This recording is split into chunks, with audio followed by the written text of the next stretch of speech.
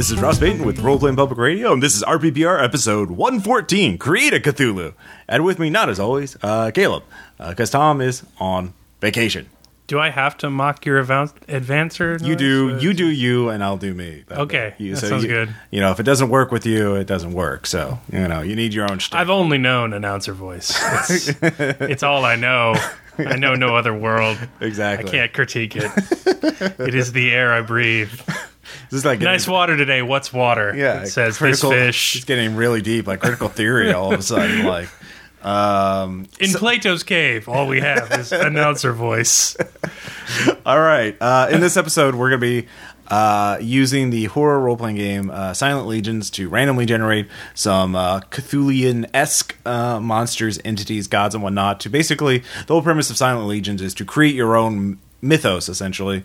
So people from tables. So many tables. Yes, it's an OSR style game, and we'll also review it, talk a little bit about the game itself. And I just thought it'd be fun, sort of a creative writing exercise. And the whole point of the game was like, you know, if you know you've been playing too many Cthulhu games, when you recognize a star vampire, because invisible, sucked blood out, multiple suction wounds. We know what to do. Get the elder signs of dynamite out. We'll be fine. So that's to help break up that. If only someone had written a book of scenarios designed exclusively for that, was available for purchase, or even not for purchase, just for free. Pay what you want. Yeah, no. Yeah, if only someone had done it would have to be in a very dark and depressing point of history. Yeah, exactly. Yeah, man, economically depressed. Blazing trails. Yeah. Keep pulling those strings there, Puppet Master. See how well that works out for you. So, first off, we have a bit of news, of course. There for the RPPR Patreon backers, I thought of a new benefit for those at the $10 level and higher, and that will be we have too many APs. We have an embarrassment of riches, and the campaign, you know, and the cycle has been campaign A, campaign B, one shot, and the campaigns obviously have to go in order because we're not in non-linear time yet. But the one shots, they're sort of up to me what to post first. But we have. They're totally up to you. They are, and you are capricious. I'm sorry. It's just, but somebody runs a game. Is like, I'm posting that next week. Yeah. Like, that was my first game. Yeah. I'm like, oh, that's nice. That's cool. We have a really quick turnaround time. Nope. That's not how the other games went. Well, there's a backlog. So right now, I will create a list of the current one-shots, best of the one-shots, I think, that we have in the queue right now. There's like 8 of them, and you guys will get to vote on which one will be posted next. We have everything from Trail of Cthulhu, a British 1930s Agatha Christie-style mystery. That's my vote. I'm not giving you any money. Yeah, okay, fair enough. There's also Caleb ran The Plays the Thing, where we did Macbeth with a Please don't vote for that. with a bouncy castle, among other changes, slight creative changes. Bouncy castle upon Inverness. Yes, on the moors, on the moon, because it floats. Dungeon Crawl Classic. There's another peasant meat grinder with Sean and Anne. Sean was so happy to have his peasants. He ran his characters out to get murdered. Like, why would you do anything else? Well, exactly. He got the spirit of the game. So I think a few more survived than last time, than the first one. But the Sean character, I like the cut of his jib. So I will post the list of them, and you guys will get to vote. I will tally the votes when I'm about to post the next game, and the one that gets the most will win. And in case of ties, I will roll a die. So that's how that will work. So that's a new benefit for you guys. And of course, we've been doing after hours episodes. I nearly drove Aaron mad with the latest one. Yeah, he was channeling some Caleb rage there. Yes. Dead Earth is a terrible game, and I inflicted quite a bit of it on him. I've just descended into graphomania while you guys talk. I did post that as the art for as well you should. Yeah. And you need to be a backer to check that out. In other news, I will be going to Comicpalooza for Memorial Day weekend, which is in Austin, Texas, and I will be running 2 Base Raider demos. You can go to their website and find out exactly when. One's on Thursday, one's on Friday. So, and I'll be selling copies of my book. You can go by my booth and harass me. That's Bass Raiders? Yes. The fishing RPG? Yes. It's set in that giant pyramid in Memphis where Bass Pro is set up. Have you seen that? Like their altar, their temple to fishing. How great is that if you see that in the post-apocalyptic wasteland? Just a giant temple with a lake inside? I'm kind of pissed that it is in Memphis. This is for the old one. If it was in the Lost, like that would have to be like some enclave or like zombie hell apocalypse. Well, I don't know. Yeah, I'll probably write in the book. Just flip. Flip it. Just move it over. Yeah. East Coast is gone now. It was the Bass Pro. That was ground zero. So. Yeah. And so finally, also in Base Raiders news, Boiling Point is nearly done. The book, I'm just waiting for a proof copy from DriveThruRPG. As soon as I can get that and look it through, I will approve it and send out coupons for everybody who backed it, and the PDFs. And then I will start working on the stretch goals. Well, I've already started on them, but focus more on that rather than getting the main book done. So, because I have limited time in the day. Anyway, but yeah, because Sparkles I've worked on. I'm about halfway done with that. So that I know you guys are looking forward to. Caleb, you're shaking your head. I'm not looking forward to Sparkles. There will have to be a one shot about. Why would you pay to have Sparkles in your game when he's normally not in your game? I don't get that. Yeah, well, yeah, I'll keep that in the focus group notes. So, anyways, let's get on to Silent Legion. So, Silent Legions is a horror role-playing game, and by Kevin Crawford. And it's the whole premise of this is that, again, as I mentioned earlier, that Cthulhu is great, but everyone knows it. Everyone knows the ins and outs. That's the Necronomicon. That's Divermus Mysterious. And how to kill... we need Elder Signs and Dynamite. So this is to shake things up by creating easily to create your own mythos, your own pantheon of evil gods, your own cults, your own dimensional shadow realms, alternate universes, and other fun little bits. All with a very simple sort of old school Renaissance style game stapled onto it, but the random tables are easily usable in any horror game. I mean, like you don't. Are we reviewing it now? I mean, we should talk a little bit about the game itself. Well, it's a really pretty book. I think it's really well put together and excellently laid out. Yeah. I also think it's really well written. There's great art in it that much of which he has registered as public domain, hasn't he? Or Creative Commons. Yeah, it's Creative Commons, but you can't use it for commercial products. You can get art packs, download art packs from DriveThruRPG with the interior artwork. Which I think is a cool thing to do. Oh, yeah. I really like the aesthetic of like Lovecraftian, as in it doesn't have to be from Lovecraft. It could be like it. Obviously, that's up my wheelhouse. I personally would not choose to play the game part of it using the mechanics, because I think they're a little archaic, and I also think there's stuff that does horror better. So I would rather play this in like Nemesis or Unknown Armies or Trail, or even just straight up Call of Cthulhu, because there's like class systems. Yeah, there's stuff that I don't really think fits very well at all. There's feats. Yeah. Stuff that I don't think fits at all in a horror game, but maybe that's just my prejudices. But it's well worth a buy, because the system is legit like 15 to 20 pages of it. And everything else is, yo, dude, I heard you like random roll tables. So I put random roll tables inside your random roll tables, inside your random roll tables. And they are all awesome and very well done. Just a few notes. Kevin, at the beginning of the book, in explaining the rules of the game, while the framework of the system is drawn from certain classic role-playing games of the 70s and early 80s, you'll find these systems compatible with Stars Without Number, a sci-fi game, Other Dust, which I'm actually not familiar with, and Spears of Dawn, which is like an African-themed D&D type game. All of Sin Nomine's games that provide additional options for evening games. So this is part of it's part of his line. Yeah, it's part of his game line. So, but I think our basic thesis for this episode is that it's worth buying or at least looking at. Yeah. Regardless of what system you intend on playing something. One also note is that Silent Legion works with several different styles of gaming, but has been built specifically to support sandbox gaming. Rather than designing particular story arcs, Silent Legion gives the game master the tools they need to build a world of mystery and terror for the players to explore. So the players choose what they want to explore, and then you use the tables to generate that content. So, later in the book, there's like D10 escape tables. Like you need an escape scene. There's D10 respite scenes. So you don't want your characters to die, so let them rest. Roll a D10. How do they rest? Like, it is very much planted poorly. It is very much planted on the fly and that kind of stuff. Yeah.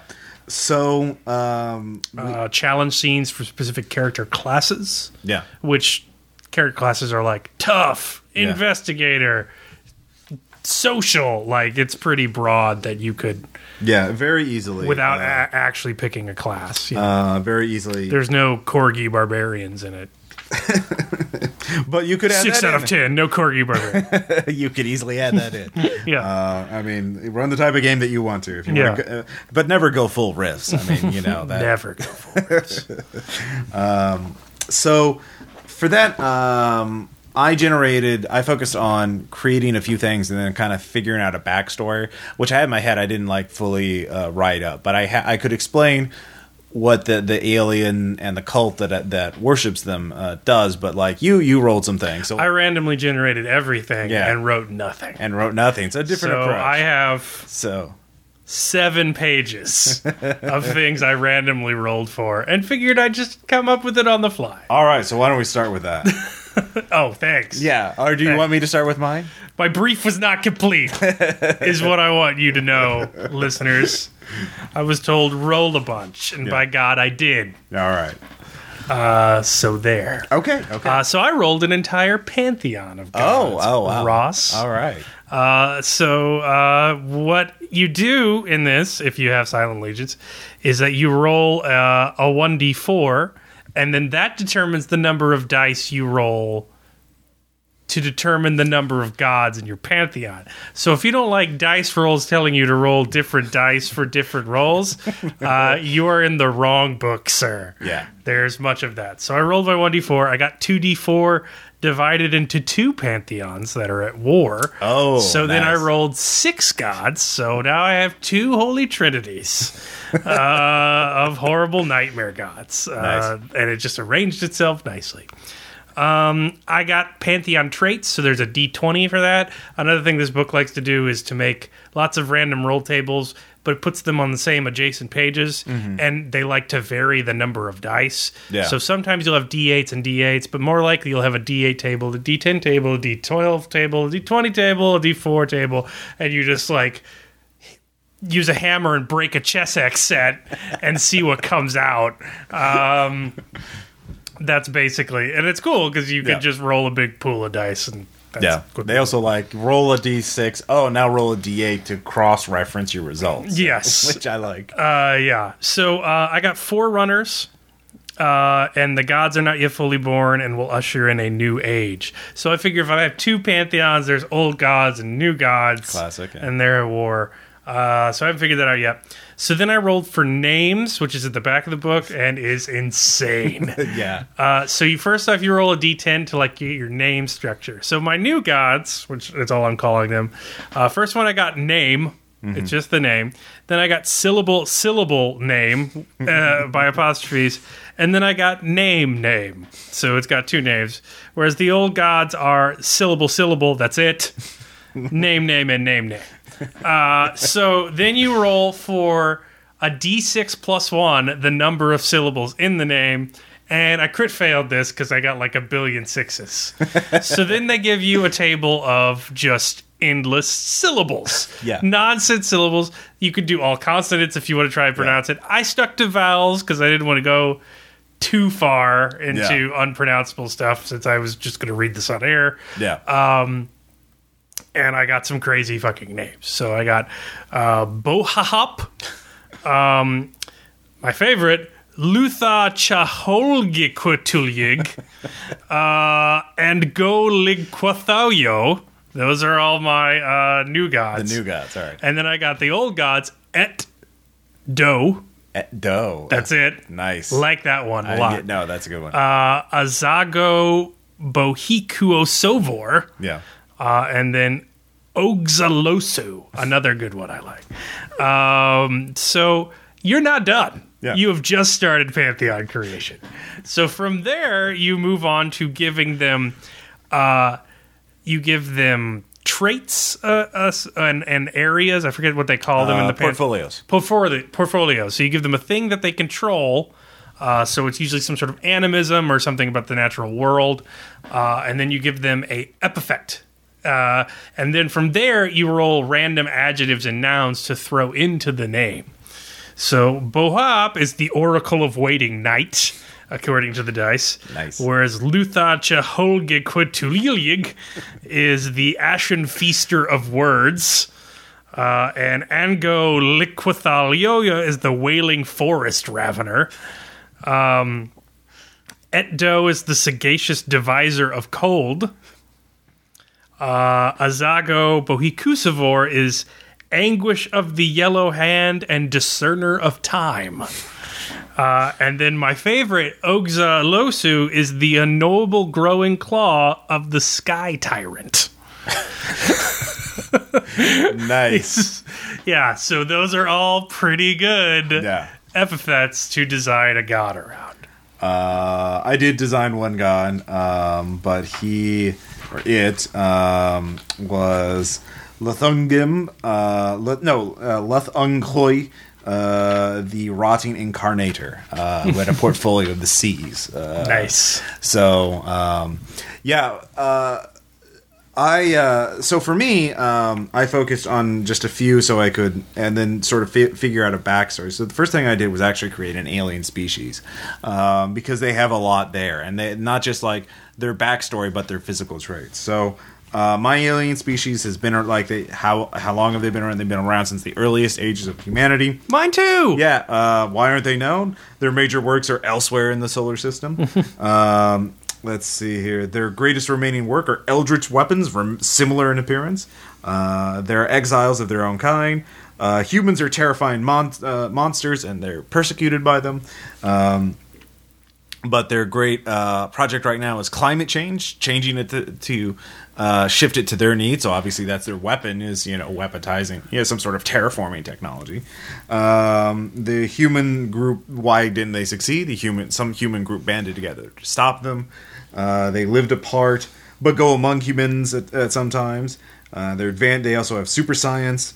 They have, in one particular area, wherever the game is set, obviously, they have a temple to the Eldritch deity, obviously the Rotting Incarnator. They fear humans, will unite against them. Their minions are kin or heirs to ancestral servants, and that'll tie into the cult that I figured out. They value debasement and defilement of those beneath them. Who doesn't? Yeah, I know, right? They despise directness, which sort of ties back. They seek to do all things secretly. And in terms of appearance, they're jellyfish-like, with many arms that telescope, telescoping arms. They have pus-filled sacks, like you do. Again, who doesn't? They elaborately prepare their meal. They have a wet and slavering call, and they move in leaps and bounds and pretend to be prey in order to... Mine too!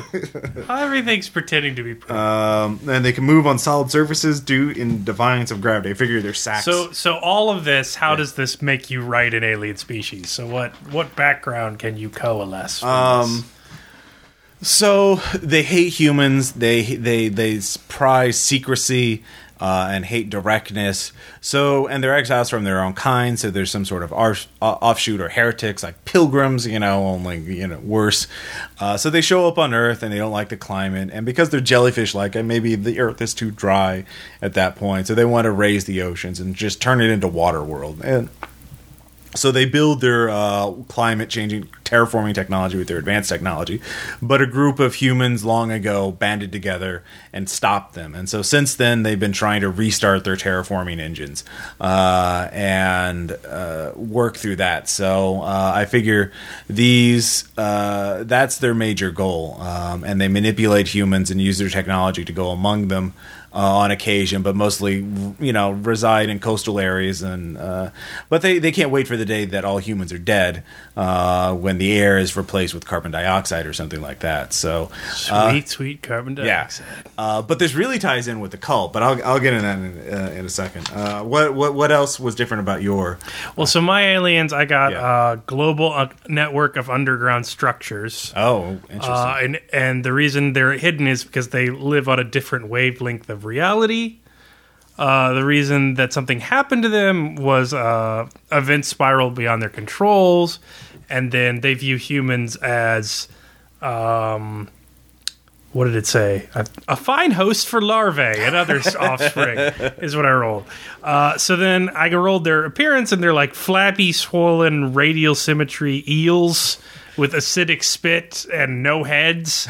And I'm like, okay, so they delved too dark and deep, phased themselves out of reality. They can only come in for pieces at a time. They can control humans to some way. So their wombs, which were humans before they got ported to other realities, grew out of control. So do the full Lovecraft, like you were alien tools once. Right.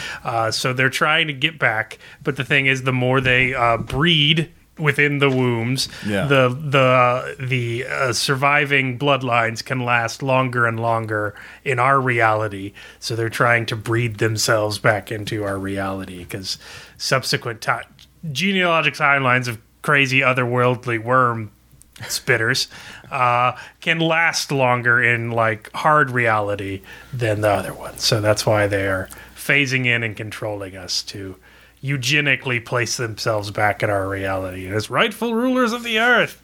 So that was my thought. Interesting. Yeah, I like that.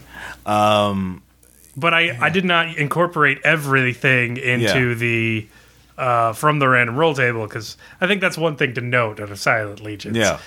Take the evocative stuff and leave the rest, or change it. Yeah, if you try and do everything at once, it's going to be exhausting. Yeah, and look for. I mean, it's okay to you don't have to religiously follow the roles too. Like, I know for my cult, I changed one role, I think, because I thought it was more appropriate.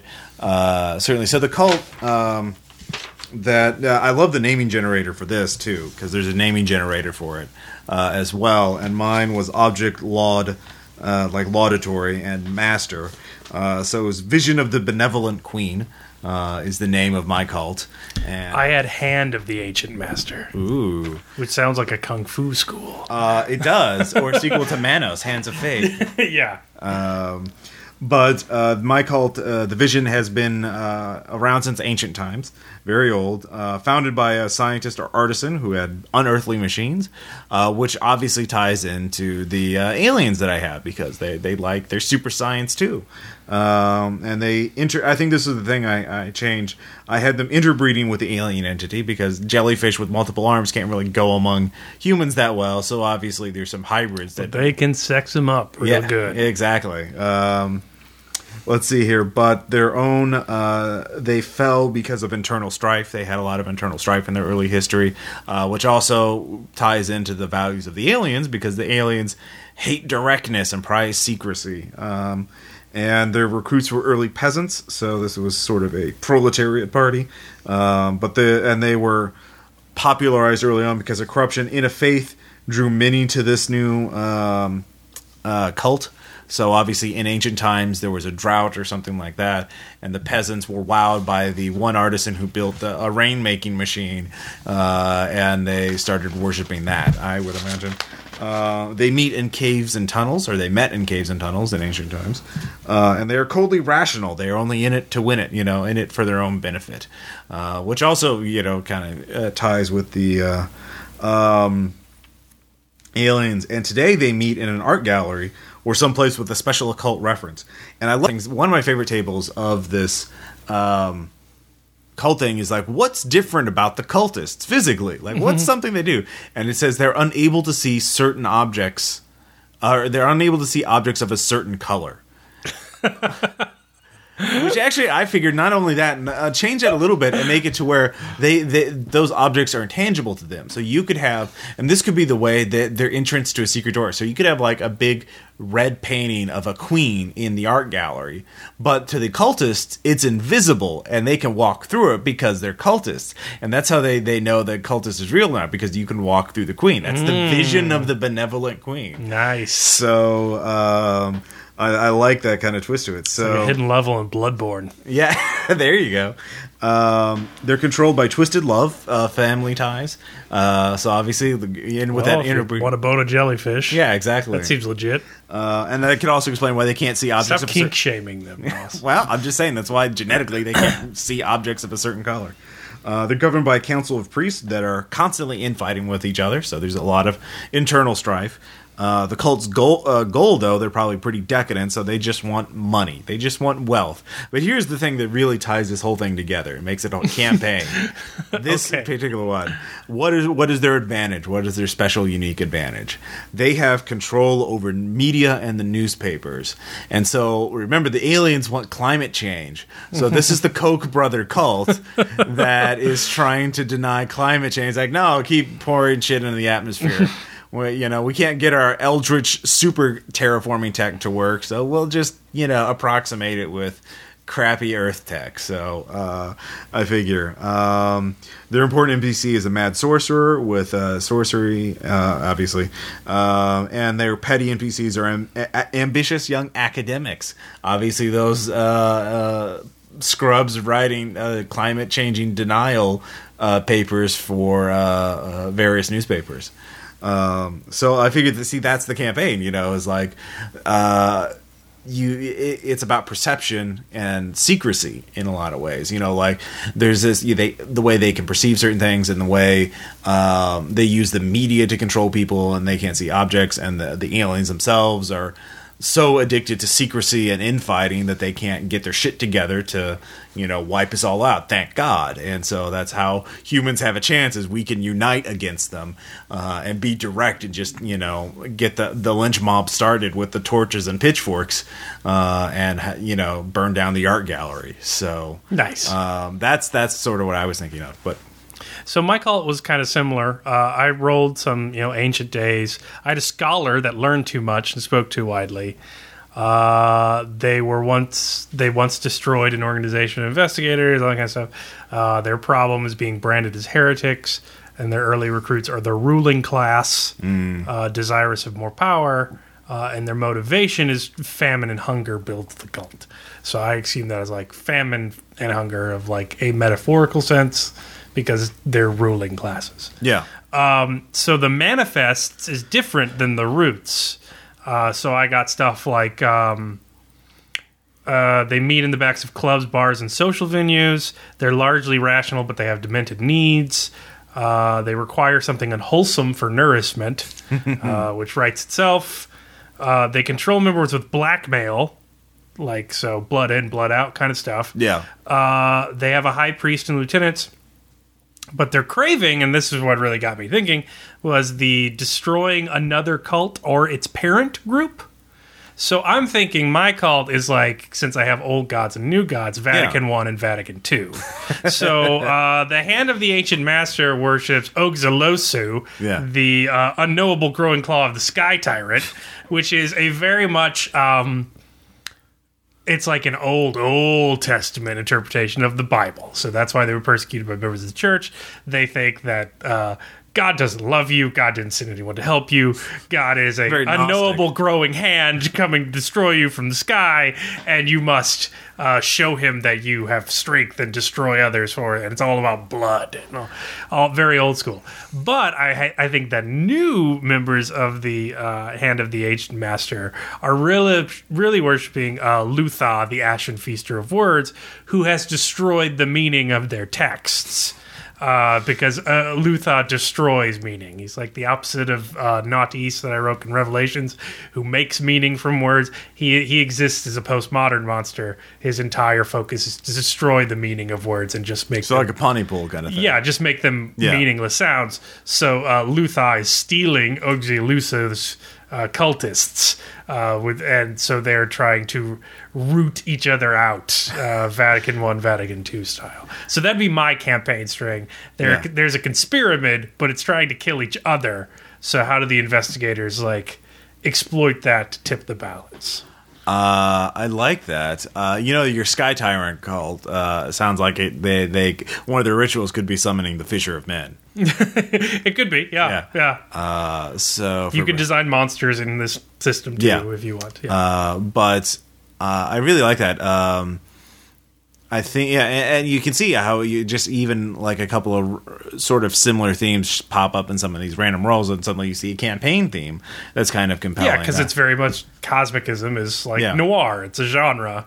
Yeah, and you don't have to use deep ones every time. Exactly, and also thematically, both of our concepts are very different. In some ways, similar, but in some ways different. Like mine is secrecy versus directness. Like, can you find the people who are spreading lies about the climate or whatever, and find out where their alien lords are, and shoot them, or put them to the sword. And yours are I think mine's very much unknowable, unbearable lightness of being. It's more like Tinker Tailor Soldier Spy. Well, there's that, but it's also unbearable lightness of being. There's meaning with Oeg Zalusu, the Sky Tyrant.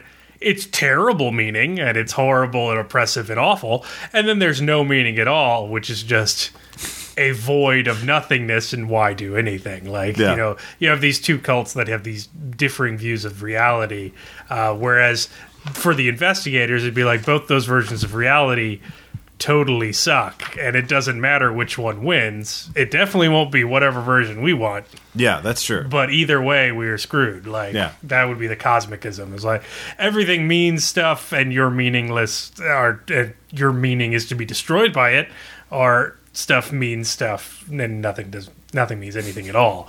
It's either you're pointless and insignificant, or you're insignificant and doomed. Yeah. So.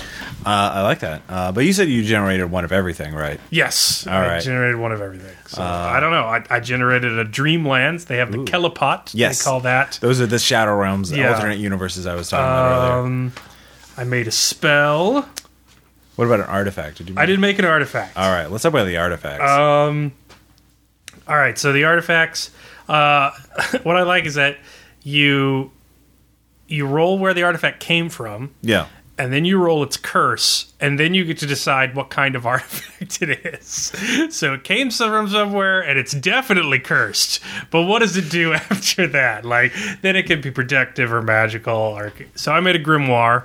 Oh, yeah. Obviously. So I had that it was mentioned in some books. The great deed was the destruction of an entire community. That they artifacted. It was created during the time of an ancient empire. It was invented by a mad scientist. Why? Blind purpose of the creator's madness. And it was lost along with the maker journeying to distant lands.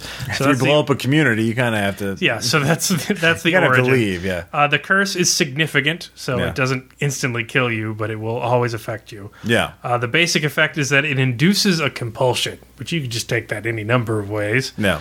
So I'm going to say that it's with my cult, since they have to require something unwholesome. Yeah. They need to feast off, human flesh...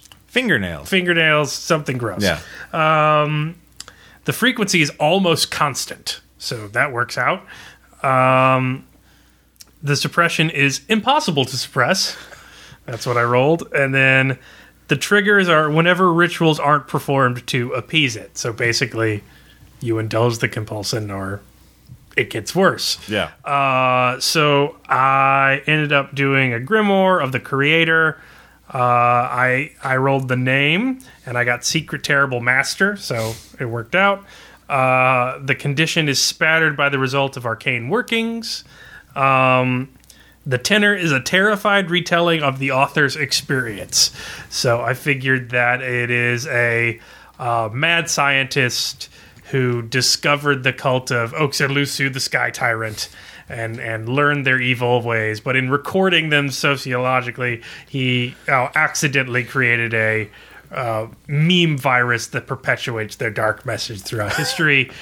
So in warning about these guys, basically every Lovecraftian theme ever, in being warned about the thing you're not supposed to know, you know the thing you're not supposed to know, and therefore are doomed. Rocco's Basilisk. Or The King in Yellow. Yeah, basically. In telling me about the Mountains of Madness, I'm now screwed. Yeah. Even though I may or may not have been planning to go already. Yeah. So I figured that's it. And it's also... Now, this was a little weird. There's a form and there's a manuscript, and what I assume they mean by that is how you find it and how it was originally written. Yeah. Like, so I rolled form on, and I got cheaply printed on smudged paper, but on manuscript, I got illuminated parchment with rich inks and drawings. But I really like the idea that it's just a shitty Kinko's copy of like an ancient monastic text that still is somehow terrible and awful. Like, evil radiates from its brass clippings and 3-hole punched pages. Yeah, so it's on page 86 if for those of you with the PDF or book. What form does it take? It goes from 1, a huge and massive manuscript tome, to 10, an artifact that doesn't look like a book. Yeah. And the manuscript, what is it made from? 1, ordinary book materials for its time and place, and to 12, an inexplicable alien substance with strange properties. So, yeah, put together, you could get some pretty weird, nonsensical results. But I like the idea that it's like, no, it's, the Voynich text, but someone just scanned it. But it's still totes evil, even though it's on 1980s printer paper. Yeah. It's still got the little chads attached to it. Like, everything's green scale, Yeah. So what can it actually do? Well, it's a grimoire, so you can learn the spells of the book, or it can make the spell. You can randomly roll for what spells do, which I absolutely would do if you got a grimoire. Yeah. If we were doing, I may do it if you get grimoire for anything ever. Is randomly rolls what spells are in it. So I got Dream Chant of the Lesser Gods, which perks out perfectly. You roll for names, Yeah. of course you do. Of course. You roll for the purpose. It says it communicates with an entity, and how it does that is a slave's mind is merged with another. So I don't know who the slave is. Maybe you, maybe somebody else. It gives the form of a gift from an alien god. So it basically is your Contact Cthulhu spell. Yeah. And then takes a petty, so you can take an hour to cast. So kids can just be contacting the lesser gods all day. Ego merging with Cthulhu. Yeah. What could go wrong? Nothing. Yay. So maybe it's a spell to contact Bohaup, the Oracle of Waiting Night, and he removes memories or something. So you merge with him to remove painful memories, and so you get Eternal Sunshine of the Spotless Mind. Only instead of you have to start eating fingernails. Yeah, instead of eating fingernails or Jim Carrey, you get a Norba Eldritch Building. Yeah, which is probably preferable to Jim Carrey. Or you could get access to that Shadow Realm or that Dream Realm you were talking about. Yeah. So I think I rolled the Dreamlance. Oh, really? Like, it was pretty weird. I got world-sized. Yeah. It's a tundra. There's earthquakes. The land spews acidic or noxious gas. The plants are carnivorous. And the fauna plots against humans. I don't think that's quite the Dreamlance. I like squirrels in the snow. Like, we'll get them soon. Soon. They will feed the pines. Yes, exactly. But the inspiration is medieval Europe. The society is frozen. It can only die. It can never change. There are many cities. It's at a Renaissance level of technology. Sorcery is deplored and despised. There are 2 near equal or totally mismatched factions. It's an oligarchy. They value fanaticism. They desire the restoration of the old days. Attitude towards outsiders is exploitative. They are to be tricked or enslaved into servitude. And the culture is rigid caste divides the populace. and I already played Senseless Land. I had Mad, and I think I was there. Like, Well, it depends. There were some areas that were nice. I mean, like, yeah, it just depends on your roles. But I think I got. Ulthar was nice with all the talking cats and Yeah, whatnot. well, obviously. Yeah. You could vacation in Ulthar. Yeah. But Kelly Pot, Yeah. my random roll, I think it spit out the Dreamlands. Like, Yeah. I think you could get others. Yeah, the frozen ways of Kadath, essentially. Yeah. You just go north of go north a little. The wastelands around the mountain of Kadath. I mean, that's what it sounds like. Certainly. So, I mean, were there any other really highlights of your random rolls, or were those kind of the? No, I think the Pantheon's interesting. Like, if you're making up a brand new Pantheon of gods, because they're really not going to show up in Cosmicism. So it's really just like motivations for your cult rolls and your flavor text for your spells and that kind of stuff. So I like that it's in there, but it's basically like item descriptions in Bloodborne. Like, yeah, there's a deep story behind it that's you're not going to have time to read because you're busy dodging for your fucking life as a werewolf tries to eat you. Like, oh, it's all lovely that my hat says that on the inside, apparently. My face is being eaten, but You could go back to the chapel or someplace to read. but that's basically it. Yeah. Like, you could find a text, but mainly that's just why those cultists are trying to shoot at you in the game. Yeah. You need to not be shot first. You know. So, I mean, listening from this, you can see that random rolls can create.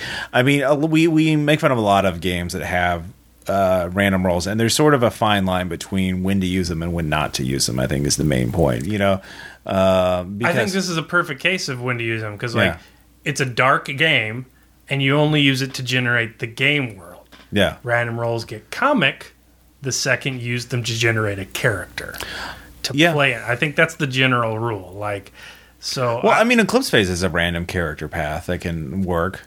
Yeah, but that's been based on like pre-existing character stuff that you can choose. Like, there's nothing in the random character path that you can't just build by choice. Yeah, and the game starts building it by choice. This is like, I think you could build a very dark cultist eating fingernails and destroying all meaning, or worm people, or sex jellyfish, and like very gross, like trying to inflict climate change. Trying to inflict very gross, bleak stuff, and it's all random roll tables. This book is entirely random roll tables. But what you don't do is you don't randomly roll to find out your sky parents sold you into slavery for reasons. You don't randomly roll like Dead Earth and suddenly realize that radiation is giving you the power of angelic protection or bureaucracy. Like, I feel like the second you make random roll generation for like any length of character creation, you are asking for like Gamma World levels of, I'm a metal cockroach. What are you? I'm a cockroach made of other cockroaches. What are you? I'm a I mean, and that's the thing. The thing about random roll tables is role playing games I've always said are always about collaborative efforts between the players and the GM. And when you use random roll tables, you're collaborating between you, the dice, and the guy who wrote the tables. And so you have to trust the quality of the person writing this. I mean, Kevin Crawford here has written some pretty solid material. But on the other hand, you get something like Dead Earth, which is written by people who have a madman sense of game design, or you get things that are comedic but totally unusable for games. And so the lesson is to have a light touch and to know the material and when to use it and when not to. And so it's about the quality of the writing. Yeah, and if your players are going to be random, you're running a comedy whether you realize it or not. Like, that's a good point. Yeah, like, because look at the character creation in this game. It is so OSR. Yeah, build this, and this, do this and this. Like, you're picking everything. Everything is very careful. You're building this certain type of character. You're picking feats. I don't think it's great for a horror game, but your characters are not going to be whackety schmackety do like Lady Gaga 2.0 kind of random roll characters. You know what I mean?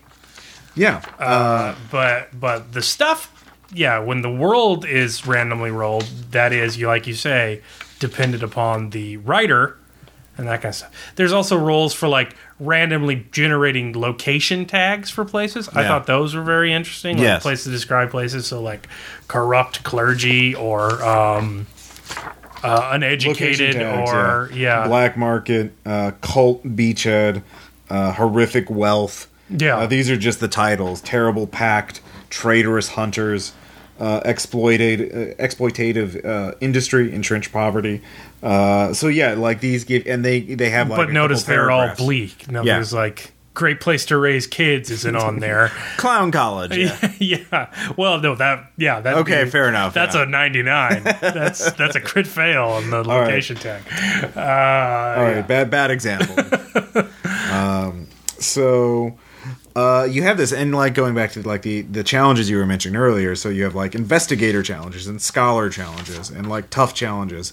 So like And a tough challenge. those are all actual character classes in there. Like there's a tough and there's a scholar and that. Yeah, like a tough challenge would be like a vigilant watchman hired to keep out outsiders, while for the investigator, the site only has one easily usable entrance. So, or a scholar challenge would be like the pattern of meaning in seemingly random written texts.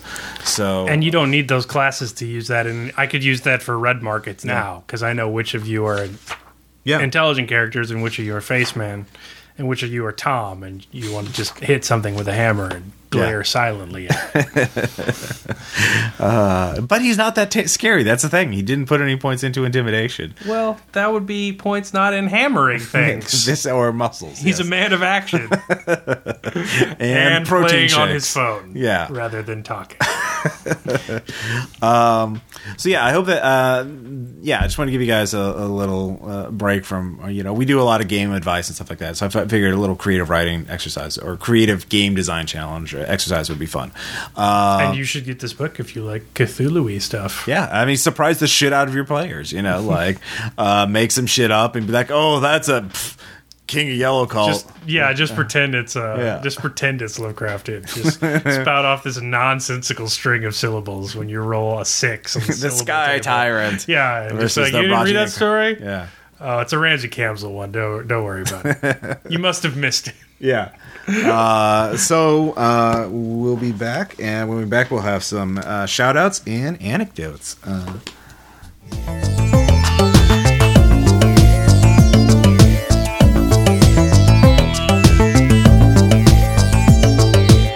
And we're back. I have no idea what music that was, but I'm sure it was great. Because I haven't chosen it yet for the episode. There's a good podcast in there, Ross. I know, right? Yeah. I'm not. Hey, I change up the music. I don't get one song and that's the entire podcast music. I'm not lazy like that. I choose new music that's Creative Commons license so I can use it for free. You could be like Freakonomics and have somebody record dad jazz and mix it over every single word. Yeah, no, maybe not. Like, you're welcome, listeners, because I don't do that. I also appreciate that. So for shout outs, first off, I'd like to mention a webcomic that is actually reminding me of Base Raiders. It's called The Last Mechanical Monster, and it's based on a public domain cartoon, Superman cartoon. And the cartoon was about Superman fighting a mad scientist who built all these robots who were stealing things, and that robot tried to throw Lois Lane into lava, and of course Superman saves the day, beats up all the robot, the guy goes to jail. The comic is about the guy being released like 60 years later. He's like 100 years old, but he's still full of piss and vinegar. He's like, I'm going to build my robot and rob banks with it. But his robots are built with vacuum tubes, but have artificial intelligence. So, and nobody found his base in all the years that he was in prison. So it's about him, going down to the electronic shop, trying to get vacuum tubes and dealing with people. And it's just, it's a really good comic. It's right up your alley. Yeah, I know it's made for me, but it was nominated for an Eisner Award for best webcomic. Ooh, fancy. Yeah, exactly. So, and speaking of quality things, you want to. Everyone should go buy The Witcher 3. If you don't own a PS4, you should go buy The Witcher 3 for PS4, and then you should buy a copy for a PC you may or may not own, because we need to support this. So here's my pitch. I know it's a huge AAA game. That's why you should go buy it. So CD Projekt Red, their next game is Cyberpunk 2020. So there's an RPG synergy tie-in right there. They're literally making a video game of that crazy, crazy-ass system. Reason the 2. So it's a AAA project. You may not have played The Witcher 2 and The Witcher 1, and I don't care. Because in The Witcher 3, there's going to be stuff in the box. Not the special edition, just the regular box. You get like a guide to the game. They put like printed materials in it that aren't like advertisements for terrible games you don't want to play. The DLC is all guaranteed free. So it's not like, say, Arkham Knight, where you have to spend $100 to get the game. Instead of $60 where you get the pieces of the game they didn't chop off and keep away from you. It is so free DLC. That's amazing. They've already released review copies, so you don't have to wait till day 4 or buy it on launch day and be pissed when everybody comes out 4 days later and tells you it sucks. Because they're already there. You can go to GameStop, you can go to IGN, you can go to any number of actual trustworthy YouTube reviewers and see what they think of it. And why aren't you buying this game? Like, these are the only people doing things right. If they wanted to give you a demo of it, it would just be a demo. They wouldn't make you pay for it and then wait forever for a game which may or may not return. It's not on Steam Greenlight, so it's not some random piece of hate crime that someone put up without any review process. It is everything in the gaming industry that needs to be supported by money, except for the fake girl tits and fan service. So yeah, there's the horrible sexism. Yeah. But let's face it, that's in all those other games that are screwing your wallet over too. Let's go one at a time. So the reason I want to play The Witcher, Distant 5 or 6 is like actually want to play the game. I like the thought of hunting monsters. I'm going to be playing it when Sarah walks in and there's going to be a bunch of computer-titted girls running around the screen, and it's going to be awkward, and I'm going to feel bad about myself, and I'm going to wonder why they did that when they didn't have to, because it's going to be superfluous, and it's going to be totally unnecessary to the story.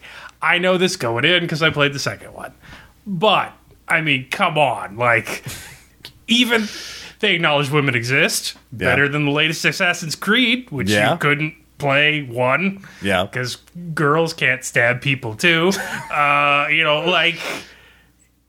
There's Ubisoft and EA, and then there's these guys. And if you're going to give money to somebody, you should give it to these guys. Because I haven't even played it yet. But, like, if it was Paint Drying Simulator 18 and it was a AAA game and they released it with, like, actual sane business practices that aren't, like, akin to selling housing to Polish workers in the meatpacking district of turn-of-the-century Chicago, like... They actually are a Polish development team.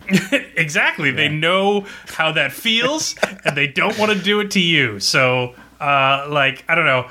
I do tabletop gaming stuff, and I read a lot about video games at the same time, and I'm one of the only people in RPPR who's ever heard of a console. So, sorry. I would like to support somebody who's not doing the terrible shit that has ruled the entire gaming industry for years now, and I find it just remarkably refreshing that they're not doing that. I've heard the novels that they're based on are pretty good, but there's only a few English translations available. Like, they're originally Polish novels too. So I find The Witcher's world to be like a little too intense because it's so based on the novels. Yeah, and they're like Nilfgaard and the Age of Gefiltefax and the Holdebird. A lot of world building, a lot of proper nouns that I don't know. But they're fun to play. There's a Tolkien name generator there. Yeah, they're fun to play, and it's open world, and I don't have to go into the cities where horrible sexist stereotypes are going to be thrown in my face. I can go in the woods and kill horrible freak monsters for money. Hey.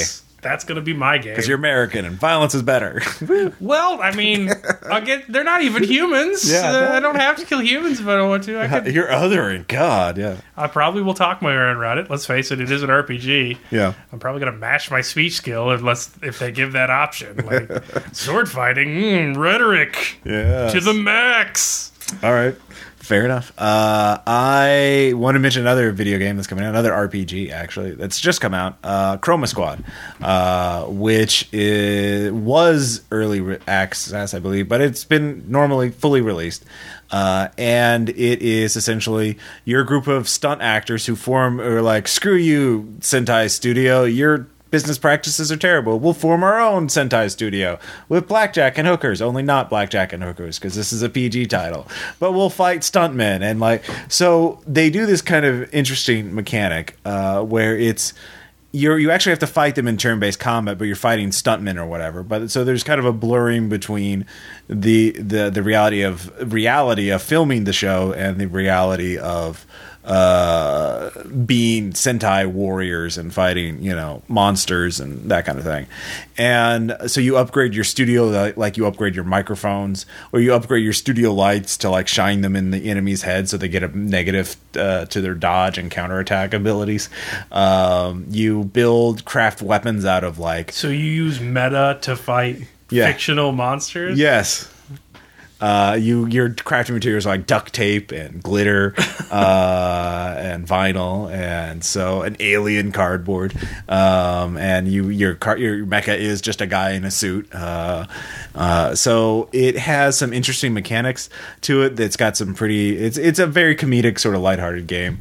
I'm about 2/3 through with it, and there's 5 seasons. 5 major levels each.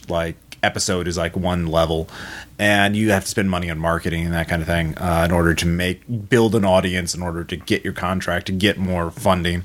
My only complaint is I put it on normal difficulty. It's ridiculously easy so far.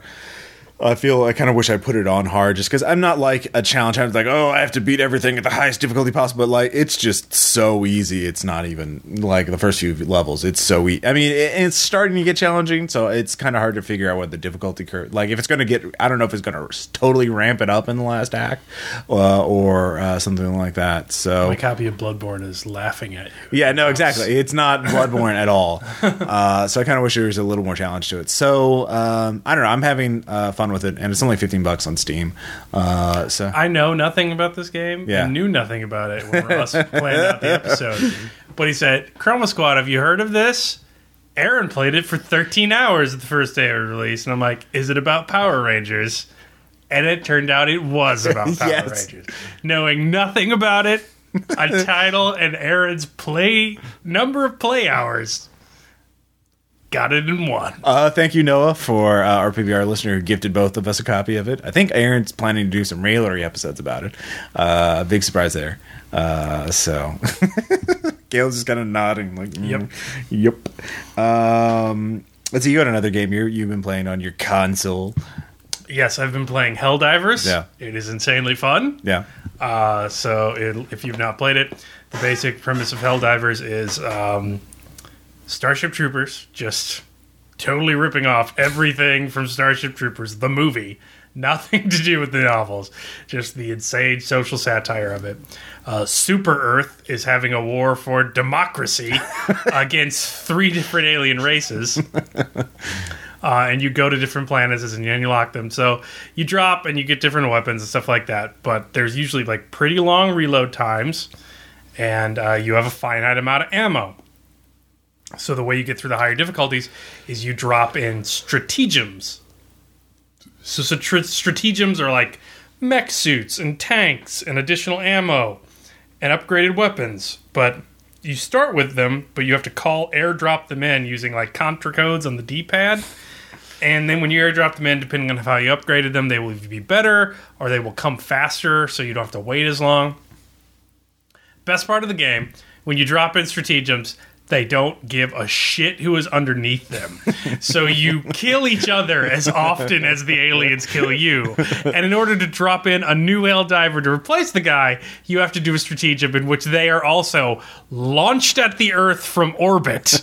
So the map in this bullet hell in every direction, you're being shot at by monsters, you're shooting them. You could shoot each other because friendly fire is always on. Yeah. There's just shit raining down from the sky that you absolutely need, but you're just ripping each other to pieces. And it's really fun. And then the entire time your characters are screaming, have a taste of liberty for democracy. It sounds highly entertaining. Yeah, freedom never sleeps. Of course, they're just screaming constant propaganda while they're just firing at all these alien monsters. So you do. Yeah, and it's really, really hard at the higher levels if you're not leveled up and you don't have guys with good stratagems. or you just have dudes team killing you. But team killing is like 90% of the fun of the game. Yeah, of course. So that's like a $20 console. I mean, that's game. not like how I thought about Killing Floor. Killing Floor is a co-op game, but you win if you're the last one alive and everyone has to watch you kill the last 100 monsters of the wave. You're just running around with a pistol, plinking them like, I'm a medic, I'm faster. All these monsters, they can't kill me, but it'll take me 35 minutes to kill them all. And if you assholes want to beat this level because you're terrible, you have to wait for me. You're a monster. Hey, I had to suffer through that too. Everyone does, but it's totally worth it.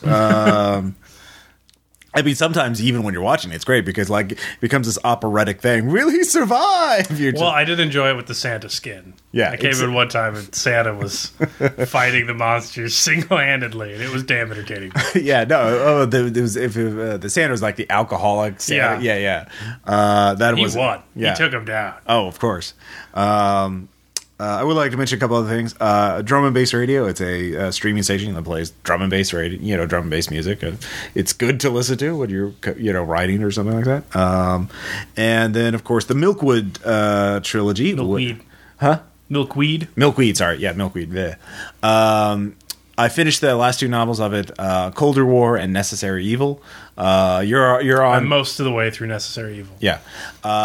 Book 2 and 3. The first one that we did was Bitter Seeds, and I reviewed it a while ago. I finally got around to reading the last two books. Highly worth it, in my opinion. Really genre premise with a very literary execution. Lots of good World War II era tradecraft. Very well researched. Yeah. And it's not like fan servicey. There's not like big knockdown drag out fight scenes that you think you'd see, but like the fight scenes are brutal and heinous. Oh man, they get so brutal. And like the uses of the powers and the stuff like that's the great. Effects of the powers on the poor. You feel a little bad for Gretel at certain points. Yeah, so. And then Indolins are awesome. Yeah, awesome. And so both of those are worth reading. Certainly, of course, if you didn't like Bitter Seeds, you're not going to like the next two, probably. Yeah. Probably start with the first one. Yeah, start with the first one.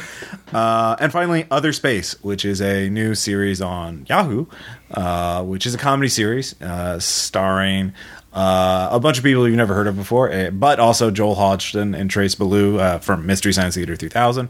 And it's like The Office, but in space. And Star Trek, if everyone was as inept as Kirk. Yeah, if they're terrible people, self-obsessed and egotistical and lazy as Kirk. So it's been highly entertaining. Yes, quite. And so for anecdotes, for the Red Market stuff, we've been playtesting the campaign for Caleb, but we will talk about that in Game Designers Workshop. We'll record an episode of that soon. So hold on for that. But we have been playing a lot of other games. And I mentioned the Plays a Thing. And I kind of don't want to give an anecdote for that because there's so much. Yeah. The Bouncy Castle is really all you need to know. Like, if you can get a sense of that, then you can see how it would go with RPPR. But I would like to mention a game that Melissa from the Masks and Nyra Lothstep group ran. Caleb didn't get to play it, but I know you want to play it. So disappointed. You were telling about it. You showed me pictures, and I was just... No, the reason why there's pictures is because she ran a mystery, but she likes Agatha Christie. So she ran an Agatha Christie British mystery. So awesome. She replaced stability with sensibility. So anytime we do something that would break 1930s British decorum, we'd have to roll against that. So like reading a 19-year-old maid's diary was caused a sensibility. What happens if you took an insanity? Like, did you scoff? I don't know. Like, we didn't get that monocle far. break? I actually... I rolled monocle break. No. I didn't ask.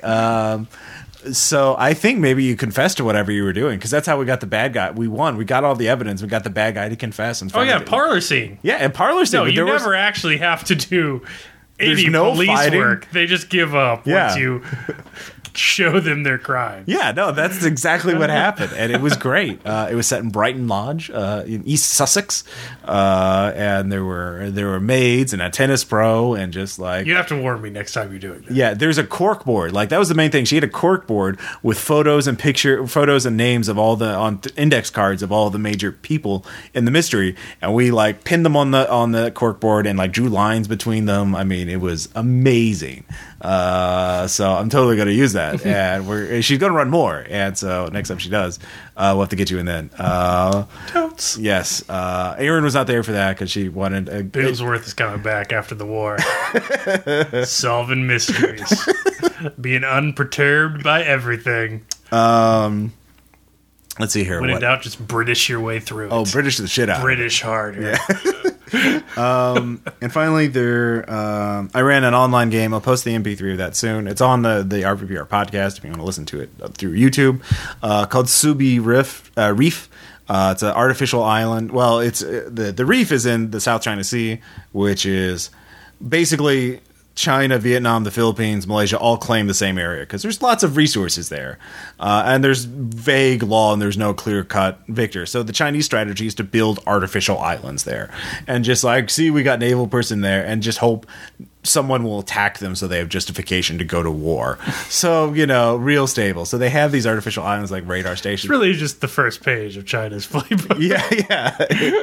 Yeah. But so I basically, because it's an artificial island, and they're dredging stuff up from the bottom of the ocean to build these islands to a certain degree. Like, well, why don't, you have all these Sargasso Sea, like, ships lost in the middle of nowhere. Why not have the artificial islands get disappeared into another hell dimension, like that? So that's what happened to the player characters. But they were tempted between, mysterious voices on the radio were telling them they could become immortal if they, use the experimental equipment that the Chinese secret police installed on the island instead of... That's what I do on my CB radio every night. Yeah. Random truckers. Yeah. You can become immortal. For, Eat a tuna sandwich from the Flying J. But the anecdote, I think the best part was at one point, they see it, like, when they got into Hell Dimension, they see a wrecked American ship, and they decide to go over it. So they have this little Zodiac-type boat, and they go over that. And then, of course, there's a monster on it and a crazy person. They rescue the crazy person, the monster's chasing them. And then, like, I climb on the boat. What'd you roll? 99. Well, it flips over. Good job. Then then the other person, I will shoot my minigun at the monster. Okay, don't roll badly. Oh, you roll badly. All right, everyone else roll dodge checks. I feel like every scenario at sea ends with everyone drowning and dying. Well, I don't want to spoil what happens in this one, so you just need to listen to the MP3. That will be on the Patreon. That will be public. Anyone can download. You don't have to be a backer to get that. Were there any other anecdotes for? I mean, aside from Red Mark, because that's all you've been playing lately. Yeah, that's pretty much it. Yeah, and Play This Thing, which Bouncy Castle. You'll have to listen to that. Yeah, exactly. Yeah. So. This has been RPBR episode 114, Create a Cthulhu. Thank Caleb for showing up. And, yes, thank me. We'll talk to you guys next time. Bye.